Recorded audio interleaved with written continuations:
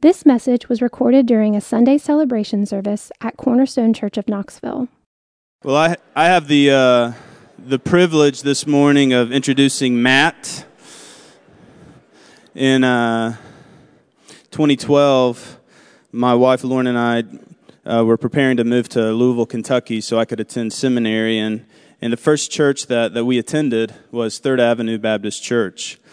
It was a church that came recommended to us. We didn't know much about it, but a couple we had great respect for told us about this church. And on our first visit, we were warmly welcomed. We sat down, and a couple in front of us began to interact with us, draw us out, got our contact information, heard that we were moving to the city, and then what followed was email after email from this church and members that I hadn't even met that Sunday, who were reaching out to Lauren and I, letting us know where we should live, letting us know more about the city, answering questions that we had, and it just began with sitting in this church and them getting to know us, and then they just treated us like one of their own. And so I tell you this because this is the church that Matt has attended for 10 plus years and now serves as a lay elder. And so this is a church that I have great respect for. That I have been greatly served by personally. I tell folks that if Sovereign Grace Church of Louisville had not been planted, we would have attended this church just because how well we were cared for. So it's a privilege to welcome Matt. We invited Matt down because he came highly recommended to us, and he has served us well this weekend. Zach has already invited him to come back, and so he's like, hey, come back and help us some more. And he has served us as a pastoral team. Matt, he works for the Gospel Coalition as a managing editor and has a heart for the gospel to be reached to all people.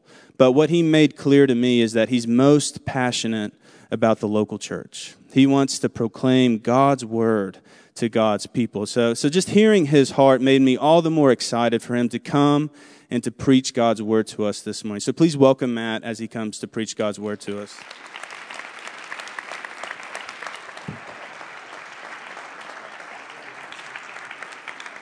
Thank you, Jake. It is such a joy and honor to be here this morning.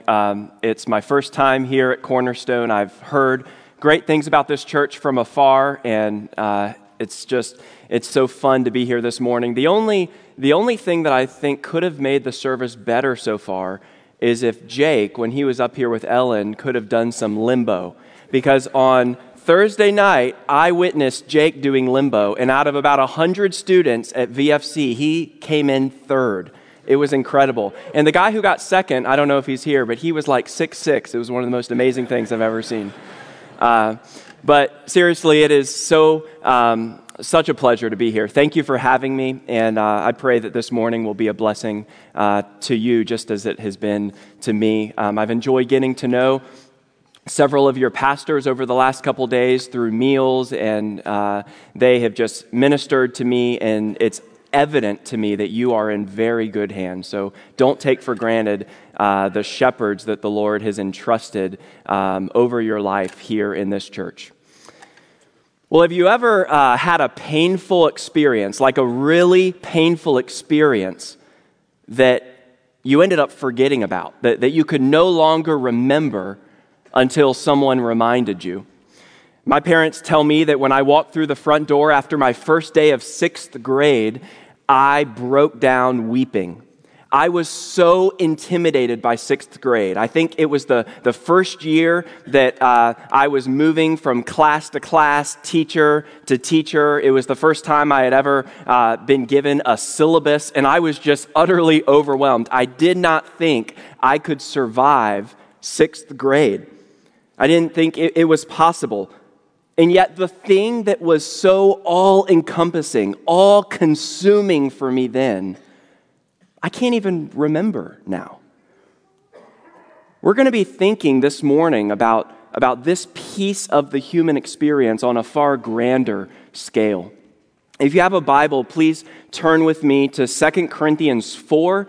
If you don't have one, I think you can raise your hand and ushers will bring you one. But turn with me to 2 Corinthians chapter 4. This is the Apostle Paul's second inspired letter to the church in the city of Corinth. Whereas 1 Corinthians calls the congregation to be united with each other, 2 Corinthians calls the congregation to be unified with Paul. His opponents in 2 Corinthians are seeking to invalidate him, claiming that his suffering proves that he's not a real apostle. He's not the real thing. But he responds kind of counterintuitively by showing them that far from invalidating his ministry, his gospel and his afflictions legitimize it. Friend, if you want a crash course in the life and experiences of Paul through his own eyes, read 2 Corinthians this week. It's the most transparent and autobiographical of all of his letters. So let's read chapter 4 together, starting in verse 1. Therefore, having this ministry by the mercy of God, we do not lose heart. But we have renounced disgraceful, underhanded ways. We refuse to practice cunning or to tamper with God's word, but rather by the open statement of the truth, we would commend ourselves to everyone's conscience in the sight of God. And even if our gospel is veiled, it is veiled to those who are perishing.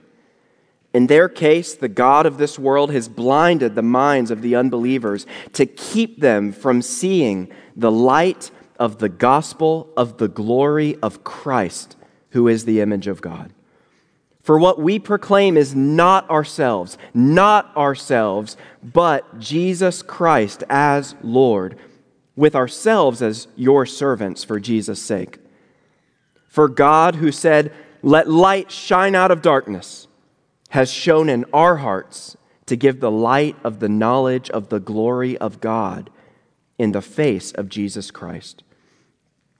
But we have this treasure in jars of clay to show that the surpassing power belongs to God and not to us. We are afflicted in every way, but not crushed, perplexed, but not driven to despair, persecuted, but not forsaken, struck down, but not destroyed, always carrying in the body the death of Jesus, so that the life of Jesus may also be manifested in our bodies. For we who live are always being given over to death for Jesus' sake, so that the life of Jesus also may be manifested in our mortal flesh. So death is at work in us, but life in you. Since we have the same spirit of faith, according to what has been written, I believed, and so I spoke, we also believe, and so we also speak, knowing that he who raised the Lord Jesus will raise us also with Jesus and bring us with you into his presence. For it is all for your sake, so that as grace extends to more and more people, it may increase thanksgiving to the glory of God. So we do not lose heart. Though our outer self is wasting away, our inner self is being renewed day by day. For this light momentary affliction is preparing for us an eternal weight of glory beyond all comparison, as we look not to the things that are seen, but to the things that are unseen. For the things that are seen are transient, but the things that are unseen are eternal. There are three things that arise out of this passage that I want to think about with you this morning. First, a shining light. We're going to see that in verses 1 to 6. Second, a surpassing power. That's verses 7 to 12. And third, a staggering future. A shining light, a surpassing power, and a staggering future. First, and we'll spend a little more time on the first one than the other two, a shining light. Did you catch the phrase that brackets, as we were reading, did you catch the phrase that brackets the whole chapter? It's like a frame on a picture. Look again at verse 1. Therefore, having this ministry by the mercy of God, what? We do not lose heart. And then again, that phrase is echoed in verse 16. So, therefore, we do not lose heart. Well, why? Why does Paul say this, and why can Paul say this with such confidence? This is not a tentative wish. This is a declaration. We do not lose heart. How in the world can he have this kind of confidence? Well, according to verse 1, it's because of two things. Two things in verse 1, the nature and the source of our ministry as Christians. As the previous chapter, 2 Corinthians 3, makes clear, its nature, the nature of this ministry is new covenant. It's new covenant ministry, not a ministry of condemnation and death grounded in the law, but a ministry of righteousness and life grounded in grace.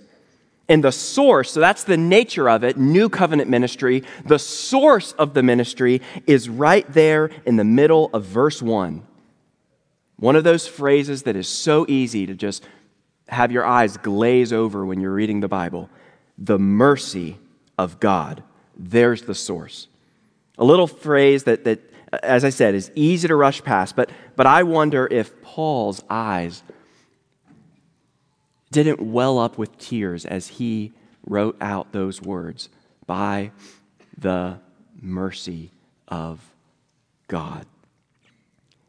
As a former religious terrorist against Christians, against gospel people, he knew he had been the least likely candidate in the entire Roman Empire to inherit a ministry of new covenant gospel grace. We'll look at verse 2. But we have renounced disgraceful, underhanded ways. We refuse to practice cunning or to tamper with God's word. In other words, Paul is saying Christians, true Christians, are not tricksters. We're not manipulators. And when it comes to this book, we are not editors. Oh, friends, do not approach your Bible this week as if it's a rough draft. It's not. Now, let's be honest, though. We can read a verse like verse 2. We've renounced disgraceful, underhanded ways. We refuse to practice cunning or to tamper with God's word, and we can get really excited, can't we? We can read a verse like this about tampering with the word of God and immediately start confessing the sins of others. Yes, this is about Mormons. This is about Jehovah's Witnesses. This is about false teachers disguised as Christian authors. And we can feel valiant. But what about us? This verse is meant to first and foremost be a mirror. What about us? What about you? Do you ever tamper with God's word? Maybe not in a Thomas Jefferson, literally get out the scissors kind of way, but subtly. Are you selective about the parts of the Bible you give attention to? Do you only tend to read what's familiar or easy to understand? Are you tempted to only praise God for or even only obey those things in this book that fit with your preferences? Look, here's the scary thing. Anyone can submit to what they want to hear. Anyone can submit their life to what they want to hear. It doesn't take a Christian to do that. Don't tamper in any way with the words of God. So if Paul and his team aren't tampering with it, well, then what are they doing? That's the rest of verse 2. But rather, he says, by the open statement of the truth, we would commend ourselves to everyone's conscience in the sight of God. They're stating it openly. They're not trafficking in the world of ambiguous musings about spirituality. And by the way, that is what every unbeliever in this city and on UT's campus wants you to do. They are happy for you to be a spiritual muse, to just be spiritual and to share some thoughts, to make suggestions and to pontificate, as long as you remain muted, as long as you remain ambiguous, as long as you're kept in check. But no, Paul has no patience for ambiguous musings about spirituality. As he'll say in verse 5, we proclaim Christ, not we suggest him, not we trot him out as one option on the buffet. No, we proclaim Christ with declarative authority, not just suggest him like he's a new restaurant to try out. Verse 3, and even if our gospel is veiled, Paul says, it is veiled to those who are perishing. Do you see the contrast there between verse 2 and verse 3? Verse 2, what's going on with the truth? It's being stated openly. Verse 3, the truth is hidden. Stated openly, hidden. Paul wants to make very clear here that its hiddenness is not due to our proclamation. He's saying, hey, just because the gospel is veiled doesn't mean I'm invalidated as an apostle. The fact that the gospel is veiled doesn't say so much about our proclamation as it does about the condition of its hearers, of those who reject it. And then he elaborates in verses 4 to 6, which I think are three of the most significant verses in all the Bible. Verse 4, in their case, the God of this world, lowercase g, that's referring to the devil, to Satan. The God of this world has blinded the minds of the unbelievers. There's another parallel here that's important to see. The unbelievers here in verse 4 are the same as the perishing in verse 3. And just note that parallel, that connection that Paul makes almost in passing between belief and eternal destiny. Belief in eternal destiny. If you are an unbeliever, then you are on the path of perishing eternally. If you're not relying on Jesus, in other words, your Creator counts you among the group over whom there's a banner that flies, and it reads, perishing. Well, what is the devil's intent? What is the God of this world's intent? It says here, to keep people from what? Seeing the light of the gospel of the glory of Christ. I'm just going to be honest and blunt with you. Satan hates you. He hates you. He's real, he's powerful, and he wants to neutralize you. He wants to take you out. His goal actually isn't to make you become an ardent, outspoken atheist. His goal is to make you become a bored Christian, someone who professes to follow Christ and yawns in his face. And Satan has a ministry. According to this passage, Satan has a kind of ministry, and it's called a blinding ministry. He's laser focused on shielding you, not just your unbelieving neighbor or family member. He wants to shield you this morning even from glimpsing spiritual light. Now, this light that Satan's desperate to block, where is it streaming through? The light is streaming through the gospel of the glory of Christ. And that is why Satan today, this morning, is scrambling to reinforce blindness in this room, because we are proclaiming the one who will crush his head. He knows it's not mainly the Apostle Paul or Pastor Bill or me or you that he has to discredit. It's Jesus of Nazareth. As Paul wrote previously to this same church, the message of the cross, which we're proclaiming, is foolishness to those who are perishing. That's what the devil is up to in your life and in the lives of those you love. He wants to make Jesus look ludicrous to you. Or his more common tactic in the American South, to make Jesus look boring. To make him look boring. To cause you to yawn with indifference. Not to reject him, but to yawn. It's also important to see what Paul is proclaiming about Jesus. He's not lifting up a generic Jesus. Look at verse 5. We proclaim Jesus as something, as Lord. Some of you may have heard that it's possible to have Jesus as your Savior, but not your Lord. Maybe you are here this morning and you would even say, yeah, that's me. I remember when the transaction happened. I prayed a prayer, and ever since I've been good with God. I know I'm saved. You guys know I live in Louisville, Kentucky now, but I'm originally from Virginia. And whenever our family drives back to Virginia, we have to pass through a couple of pay tolls on the highway in West Virginia. Those of you who have had that experience, is passing through a highway toll a relationally meaningful experience with the person in the toll booth?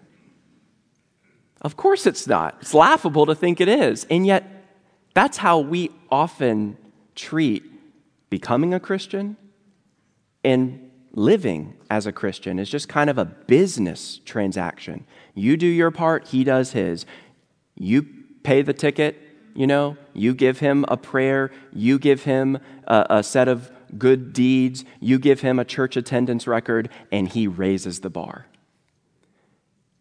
But friend, I'm here to tell you this morning, and all the pastors of this church would agree, that if that's what you think, then you need to get to know Christianity, because that's not it. Becoming a Christian and living a Christian is not like that. It's not a business transaction. It's an intensely personal union. It's more like a marriage. You give yourself to Jesus. You throw yourself on him for mercy, and he catches you, and he never lets go. Verse 6, for God, who said, let light shine out of darkness, has shone in our hearts to give the light of the knowledge of the glory of God in the face of Jesus Christ. There are a lot of parallels here. So again, darkness here in verse 6 is parallel to blindness. It matches blindness in verse 4. Paul is saying, listen here, we actually sang about it, and I don't know if that was intentional on the part of the music team or whoever comes up with the songs, but thank you for that, because that's exactly what's going on in 2 Corinthians 4. Paul is saying, just as God spoke light in Genesis 1 into the darkness over the waters, so he speaks light now, today, into pitch black hearts. If you love Jesus this morning, if you this morning find yourself seeing Jesus with the eyes of faith and not seeing folly, seeing him hanging on the cross, and what you don't see is folly, what you see is beauty, then this same miracle that happened on the first page of your Bible has happened in your heart. The same thing that God accomplished back in the very beginning, he has accomplished in you. Notice also in verse 6 what Paul doesn't say. It's a little trick for reading your Bible. One of the best ways to figure out what it does say and what it does mean is to first notice sometimes what it doesn't say. Maybe it's what we would expect it to say. Paul does not say in verse 6, God shone in our hearts to give the light of the knowledge of the truth of God in Christ. Of course, that's true. That happened. But that's not what it says. It says not just that God gives the light of the knowledge of the truth of God in Christ, but the glory of God in Christ. See, when unbelievers are blind, and that is some of you this morning, some of you are unbelievers. You're blind. You're perishing. I'm not only referring to those of you who say you're unbelievers, who think of yourselves as unbelievers. My prayer is that there will be some of you who walked in this morning thinking you were good with God, thinking that the highway business transaction had occurred, thinking that everything was just fine between you and him. You thought you were a Christian, but 2 Corinthians 4 is suggesting otherwise. And you're going to reevaluate whether you need to do business with God for the first time, and to turn away from your sin and to trust in him, to throw yourself on him for mercy. Unbelievers are blind, but that doesn't mean they can't know any truth about the gospel. Some of you this morning who may not be Christians know a lot about the gospel. You know a lot of facts about the gospel, but you can't see glory in it. Listen, the devil himself knows the facts of the gospel cold, but he hates what he knows. And one of the things he knows is that as soon as a human heart sees glory, starts to see glory streaming through the gospel, the message of what Jesus has done for us, that he's lived the life we should have lived, he's died the death we deserve to die, that he's risen again in triumph so that anyone who trusts in him will rise right along with him. The devil knows that as soon as a human heart starts to see glory in that little message, glory streaming through that gospel, that person is a lost cause to him. They are on their way to Jesus. Listen, a lot of people have this idea, and one of the things I love about Cornerstone is that you celebrate a big God. You make much of the power and the sovereignty of God. And some of you who may be visiting the church or maybe even members of the church are still wrestling through these things. And one of the most common misperceptions, especially those of you who are UT students, many of your classmates and hallmates and suitemates on campus have this misconception about God, particularly a sovereign God. This idea that God drags people kicking and screaming against their will. That is not what the Bible means when it talks about God being in the driver's seat of the universe. He's not dragging anyone backward by the back of their shirt, kicking and screaming against their will. The picture the Bible paints isn't like that at all. It's more like this. Imagine if humanity were just kind of all running in a great big mass toward hell. But they think they're running toward the beach. They don't know they're running toward hell. The God of this world has blinded the minds of unbelievers. They think they're going to the beach. And Christians are those God has plucked out and are, in a sense, on the sideline, witnessing, yelling out, "Stop, we love you, turn around." The response is, "Be quiet, religious fanatics. We're having the time of our lives. We're following our heart. We're going to the beach. We can even feel it getting warmer now." Now, how is someone in that mass of rebellious humanity running headlong toward the lake of fire, how are they saved? Is it that a Christian or God's omnipotent arm just comes down and sort of drags them backwards? No, God just removes the blindfold. God just removes the blindfold so that they can actually see reality for the first time for what it really is. And then they willingly, gladly, joyfully turn around and run in the opposite direction. Brothers and sisters, it's not the best news I have to share this morning because the best news is the gospel, but this may be the second best news, and that's that you and I are not in the blinder lifting business. Our job is not to lift and remove blinders. Can you imagine how stressful and exhausting the Christian life would be if other people's eternal destiny resided on your shoulders and it was up to you to remove the blinders, even against their will? No, our job is just to hold out the Lord Jesus, and God's job is to lift the blinders. Our job is to speak to the casket. To speak to the casket, God's job is to crack it open. And I'm praying that would happen in this room this morning. This morning, that the Creator of heaven and earth would send a blaze of light into a dark and deadened heart. I pray that if one of you isn't yet a Christian, as I said earlier, even if you think you are, if one of you has never repented and believed in Jesus, bowed your knee to King Jesus, that you would all of a sudden see the beauty, the glory, not just the facts, the beauty and the glory of who he is and what he's done, and that you would reverse course and run into his arms with joy. A shining light. Second, and more briefly, a surpassing power. A surpassing power. Verse 7, but we have this treasure in jars of clay to show that the surpassing power belongs to God and not to us. The treasure here is the gospel. The clay jars that hold it are you and me.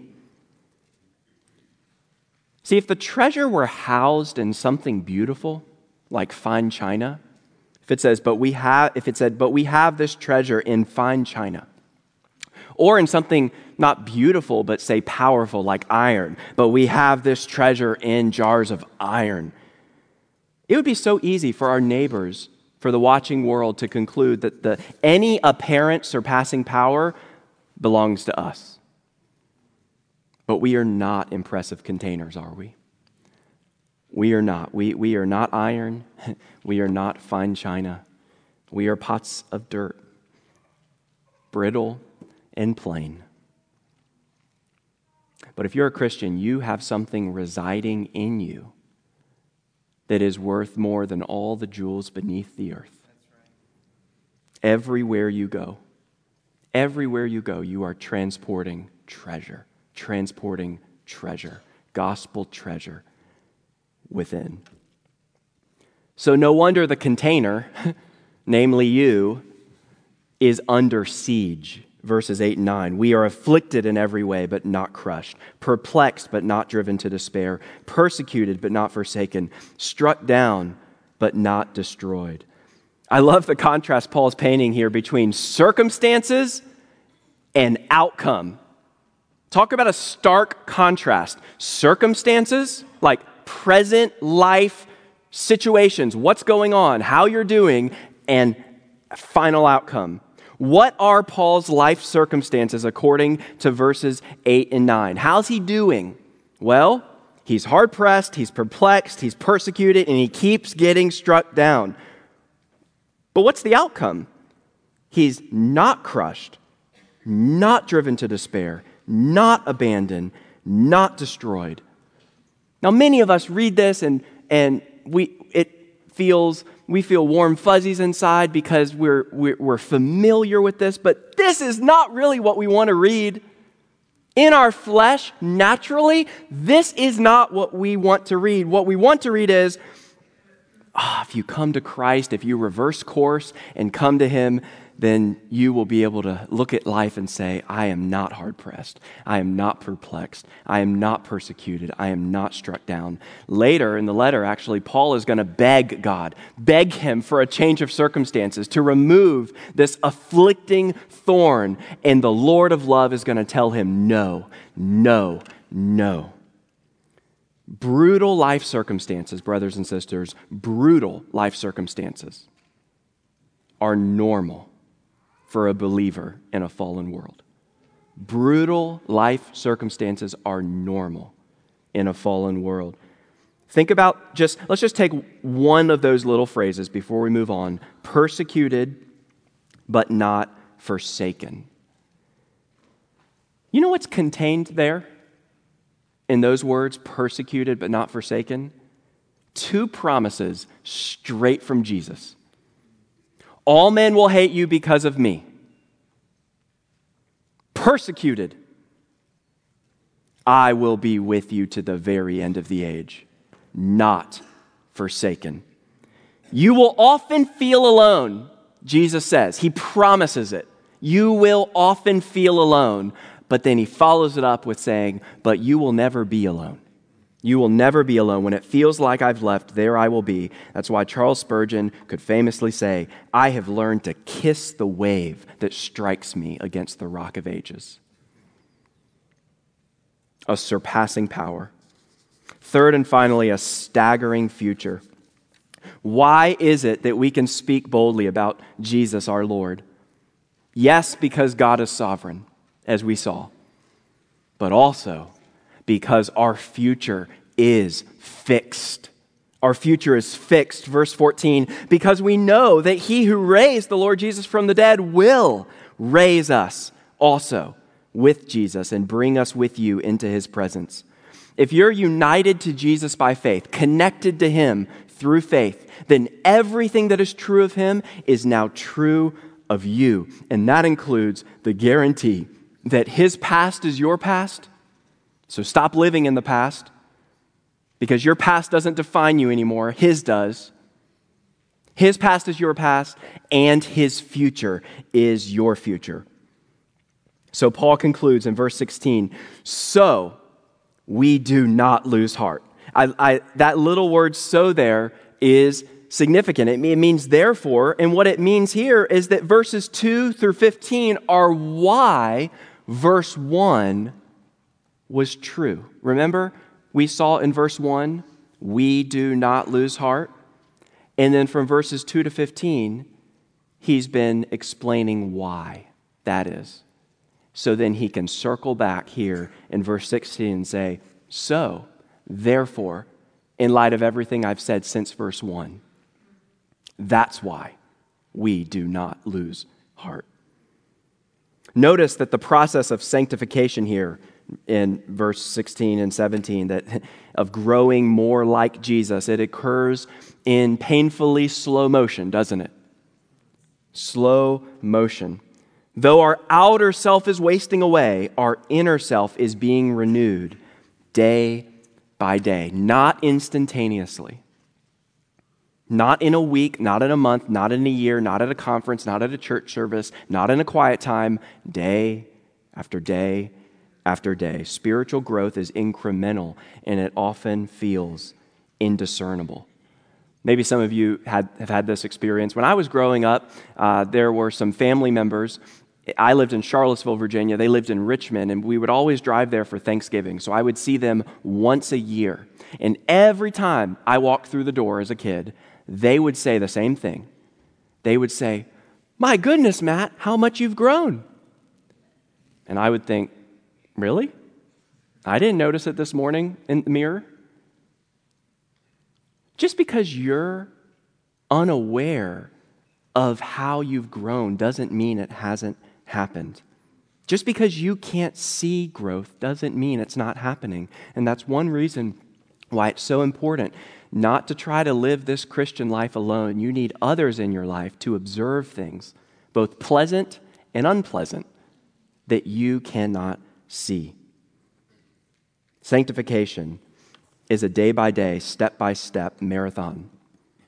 It's not an impressive sprint. I don't know if some of you saw the clip from a few days ago, but Usain Bolt, apparently, he's in retirement, but there's a clip of him in sweatpants and Pumas in retirement running the NFL record 40-yard dash, just like last week. That is not your sanctification. It's not an impressive Usain Bolt sprint. As one of my buddies put it, he said, progressive sanctification is kind of like the Bible's get-rich-slow scheme. That's exactly right. That's exactly right. And he who began a good work in you will be faithful to carry it on to completion until the day of Christ Jesus. Notice also that the pain you're enduring, friend, is not meaningless. It may feel that way. It's not. It's purposeful. Verse 17, for this light, momentary affliction is preparing for us an eternal weight of glory beyond all comparison. Have you ever thought about your pain as preparatory for something? That's what it says. Your suffering is preparing you for something. It's not just meaningful. I'm not merely up here saying, hey, your suffering's meaningful, though it is. I'm also saying it's an achievement. It's meaning it's achieving for you something over time, a real-time, ongoing achievement. Many of you have suffered immensely. Some of you are suffering immensely this morning. If you could pick 2 adjectives to describe your sorrow, your pain, your loss, your issues, if you could pick 2 adjectives to go public with, I guarantee you would not pick Paul's. He chooses light and momentary. Can you believe that? If it bothers you a little bit, that's okay. Just in the sense of the initial response, because it doesn't feel light to you, does it? It doesn't feel momentary to you, does it? The audacity of the Apostle Paul to call what you've experienced light? But the reason he can say this is because he sees something on the horizon. He sees something on the horizon so much heavier and more permanent that it makes your present pain look small. That's how big the thing on the horizon is.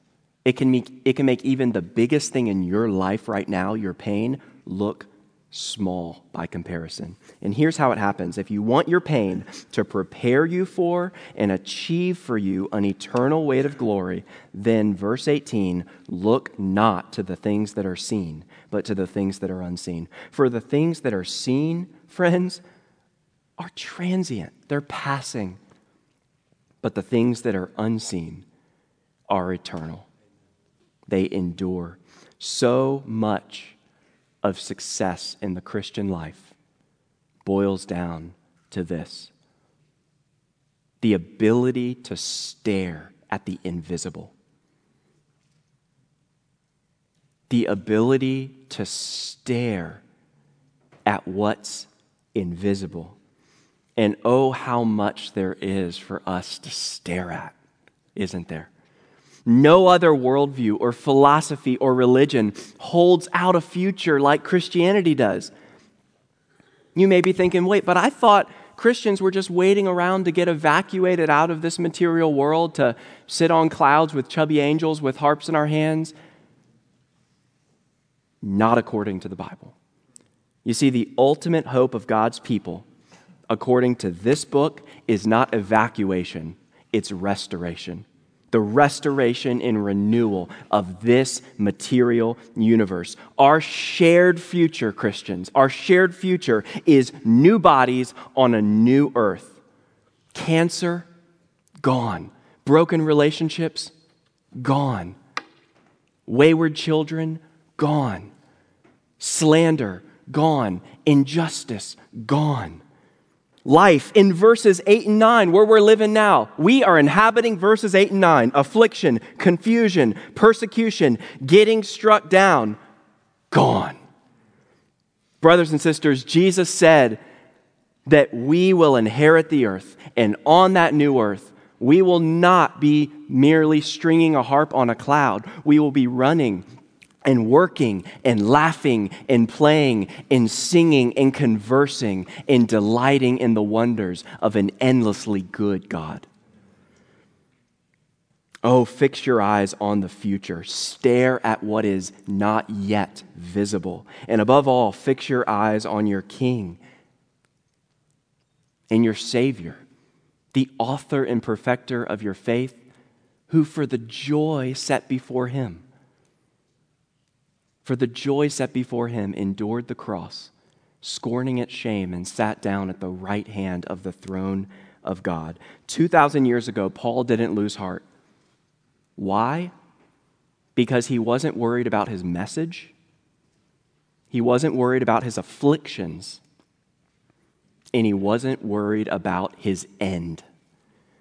And the same can be true of you this coming week. Fix your eyes on the shining light of the gospel, the surpassing power of your God, and the staggering future that awaits you. Because there is coming a day, mark it, friends, there is coming a day when your struggles will feel as distant and therefore light as the first day of 6th grade. Don't lose heart. Let's pray. Father in heaven, we praise you for 2 Corinthians 4 and for the truths that it contains. Lord, some of my friends here this morning are feeling comfortable and are perhaps coddling sin, and they need some spiritual smelling salts. They need to be shocked out of their slumber. Others, though, Lord, are deeply suffering and need your gentle touch. Lord, I pray that you would help them to look away from themselves to the coming day when the fogged up lens will give way to face-to-face vision. We praise you, Lord, for your goodness and your grace, and not just that we know the facts of the gospel, but that we can delight in its glory. And it's in Jesus' name we pray. Amen. You've been listening to a message recorded during a Sunday celebration service at Cornerstone Church of Knoxville. To find out more about Cornerstone Church of Knoxville, visit us at www.cornerstonechurchofknoxville.com or call our church office at 865-694-4356. We'd love to have you join us in our mission to treasure, grow in, and proclaim the gospel of Jesus Christ.